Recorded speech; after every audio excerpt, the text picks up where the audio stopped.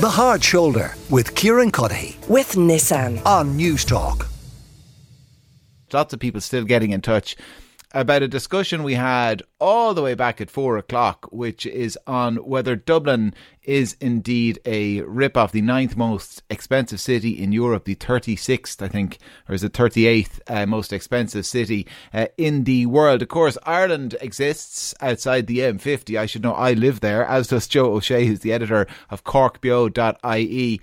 Joe, is there the same sense in Cork that things have become a rip-off, or is it different? There's definitely a sense that things have become more expensive in Cork. The average rent in Cork is $1,700 a month. That's $600 less than the average rent in Dublin, but it's still a lot of money.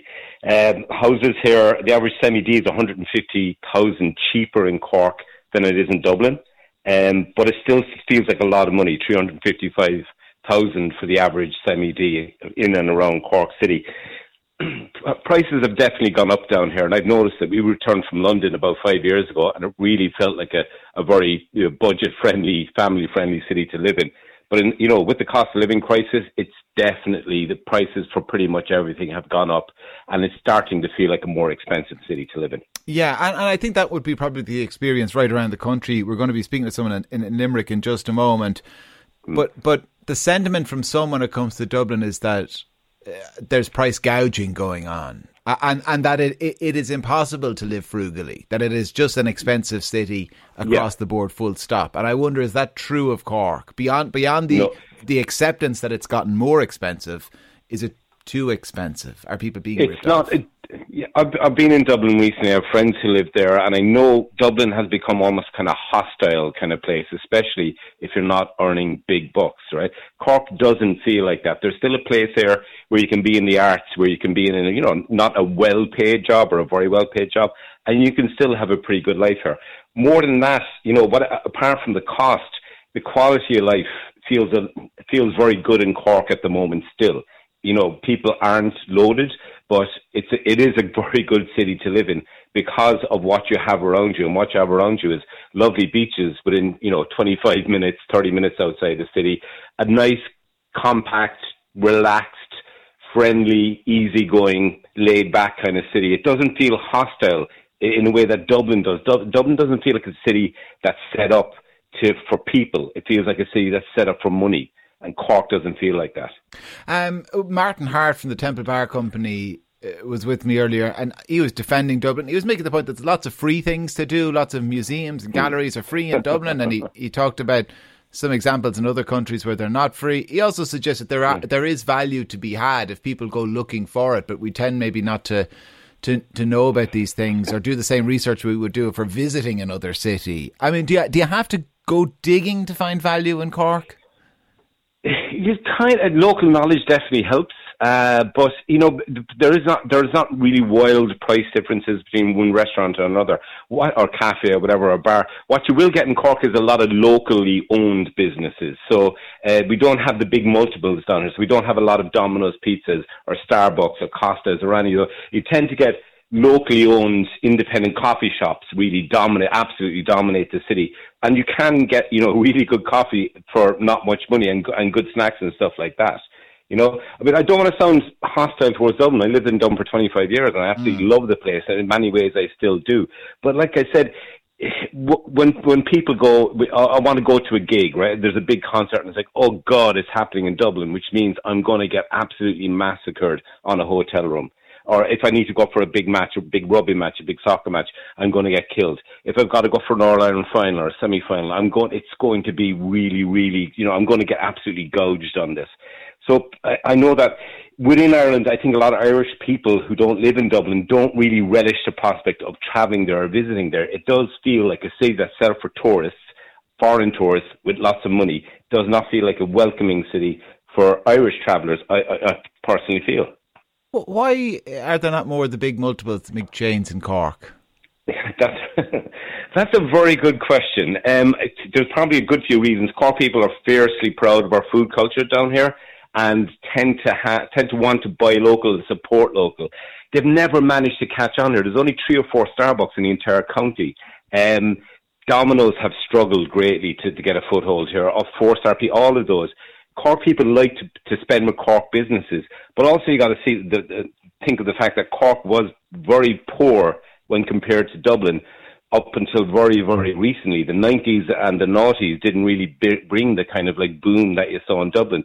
So it allowed a lot of family-owned or independent or Cork-owned business to kind of survive through that and kind of raise their game to the point where now Cork people are fiercely proud of our food culture down here and will support local whenever they can. Yeah, why go to a chain when you can go to KC's or Hillbillies? Anyway, exactly. John in Kilkenny is after getting in touch. If people think Dublin's expensive, try this for size. Kieran, like you, live in Kilkenny. My wife works in Kilkenny. She rang me today in a bad mood. I asked her why. She told me she was charged £5 for the following: a dry bap with a breast of chicken on it, no butter, no sauce. Now that's real, John.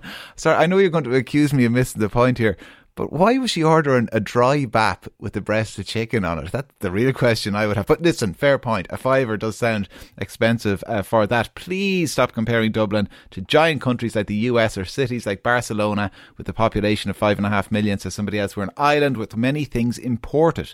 Yes, the prices are exorbitant, but maybe compares to Vienna, only a slightly larger population, an incredible public transportation system. Still, Vienna's not an island. I'd love to hear a like for like comparison. Well, we've had the Cork view. What about in Limerick? June Shannon is a medical journalist. She moved to Limerick not too long ago, partly to cut down on the cost of living. June, you're welcome to the show. So how has the Limerick experiment been going? Is it cheaper to live in Limerick than Dublin? Yeah, but I've only been here, qualify that with I've only been here just over a month. But I'm definitely seeing differences already. Things like, particularly with childcare and school associated costs. So summer camps, which everyone is organising now for the summer for the 7-year-old, is cheaper. Also, the school had an art camp after school for a few weeks, and I rang the school to see how much it cost, because there's always a cost associated. When I was in Dublin, and I was told, to my delight, that it was all free. And then other things like day-to-day groceries, etc., we haven't seen difference. But things like bin charges, yeah, they're cheaper.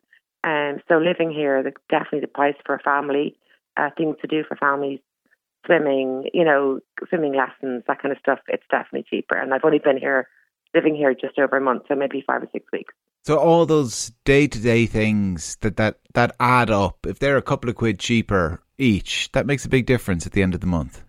It makes a huge difference. I mean, that's one of the reasons why the biggest reason we left Dublin was we couldn't do it. We were financially struggling every single month. And this month is the first time we weren't. Given that there was a cost obviously involved with the move. But and it's from the financial point of view, even at just over a month, I can see it's going to make a huge difference to us. It means that we can, breathe a bit, because we couldn't breathe in Dublin. We both had good jobs. Normally relatively adequate very good jobs that with what you would call a good pay. But we couldn't do it. I mean, it was struggling every month, and we were there for 17 years. So we just couldn't do it anymore. And I'm glad that we made the move. And I definitely think Dublin is a rip-off. It's not built for families. It's not built for younger families, any families, older people on pensions, older renters, for example. People have got nothing left. And, yes, there are freebies. You can go to for example, we used to go into the museum in Dublin and the art gallery in Dublin on a regular basis. But then there's the transport fare to get into Dublin. Then you go for a snack in the cafe or whatever. We used to bring a picnic and bring our own food. But like that, you can do that every now and again, but then it gets exhausting, You're like looking for the freebies. It's actually tiring. You're like, why should I be struggling to go for a day out, I've no doubt that there were challenges in moving lock, stock and barrel from Dublin to Limerick. But I mean, it must be an emotional weight off the shoulders to get to the end of the month and not be kind of desperately counting the pennies. Oh, it's huge. I mean, I can't explain what a relief it is. And to know that in a few months when we're settled and we have a bit more money together, we can perhaps dream about saving for a deposit, which we could never do in Dublin. So it was the classic running to stand still scenario in Dublin. Exactly. It was running to stand still. It was, paying rent, paying childcare, paying everything else and having nothing to save at the end of it. But now it looks like we will have something to trade, which is fantastic. Like, I've never been in this position before. Yeah. I miss Dublin. I love Dublin. I loved it. I don't miss the place. I miss the people. I miss my friends. I miss my neighbours. But from a financial point of view, it just makes more sense for us as a family. And how do you like Limerick, beyond the cost? Oh, I'm liking it a lot. Yeah, I'm really liking it. Like, it's a great quality of life down here. People are so friendly and so helpful. And they've just, my daughter has joined all the GAA teams. She loves it. And she's really enjoying it. The school is lovely. And people are just genuinely decent, and they'll help you out, which is great. And also, things aren't too far away. So when we lived in Dublin, it was like, okay, there's a match on for my daughter, or there's a party or whatever. It's like, okay, how do we get there? How far away is it? How long will it take us to get there? What's traffic like? Whereas where we're living in Limerick, everything is quite reachable within a relatively short distance, like 10 minutes. My commute to work is 7 minutes, which is amazing. Yeah, and there's probably people as well who live around you and think, God, you have to drive all the way 7 minutes to get to work in the morning. Yeah. I mean, it's criminal. Before I let you go, given Joe mentioned housing right off the bat, and I assume that's another big difference.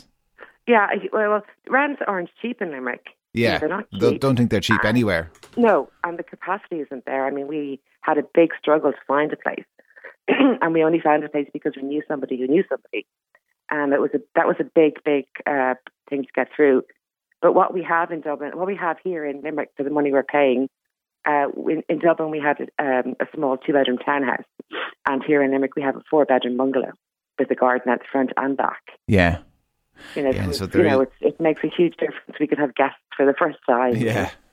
It's interesting though, you mentioned that you only found out of it because you knew someone. That's a feature of the housing market outside Dublin. I'm not sure about inside Dublin, but outside Dublin, certainly where I'm from, if you're looking to rent or get your hands on somewhere, it's not daft.ie and these places. Of course they're a guide. It's if you know someone who knows someone. That's how most of these things change hands. So another difference maybe between the capital and other parts of the country. Listen, June, thanks a million for joining us, and I'm glad to hear that the move is working out so far. June Shannon, medical journalist who moved to Limerick, as I said, to cut down costs. Joe O'Shea as well, who's the editor of CorkBeo.ie. Gareth says Dublin is not hostile and unwelcoming. Every city has good and bad, expensive and inexpensive. Even Cork. Dublin is a great place to live and it has everything going for it. Liam in Longford says hilarious to compare our Natural History Museum to London's. You might as well compare Tato Park to Disneyland. Somebody else says €13.50 for a pub cheese and ham toastie with a super small portion of frozen chips is the Norman Dublin total rip-off.